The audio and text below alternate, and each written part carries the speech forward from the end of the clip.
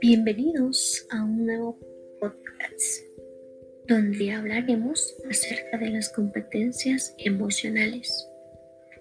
¿Qué son las competencias emocionales? Son un conjunto de conocimientos, capacidades, habilidades y actitudes necesarias para aprender. Según Goleman, las competencias emocionales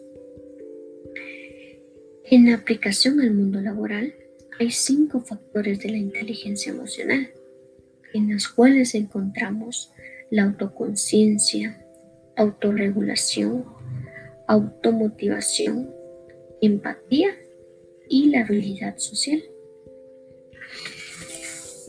La autoconciencia es pues la habilidad que se tiene para conocerse a uno mismo.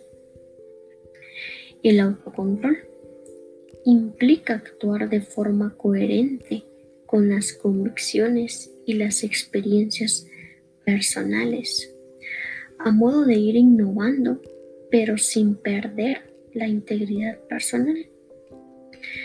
La automotivación.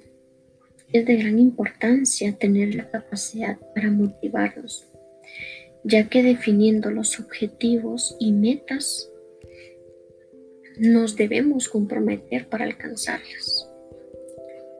La empatía, un valor muy importante, ya que se debe tener la capacidad para reconocer las emociones de los demás y asimismo valorar la diversidad y adaptarse a diferentes personas sin perder la identidad personal.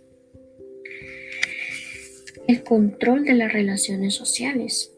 Esto nos permite adaptarnos al grupo. También la colaboración en equipo y la resolución de conflictos.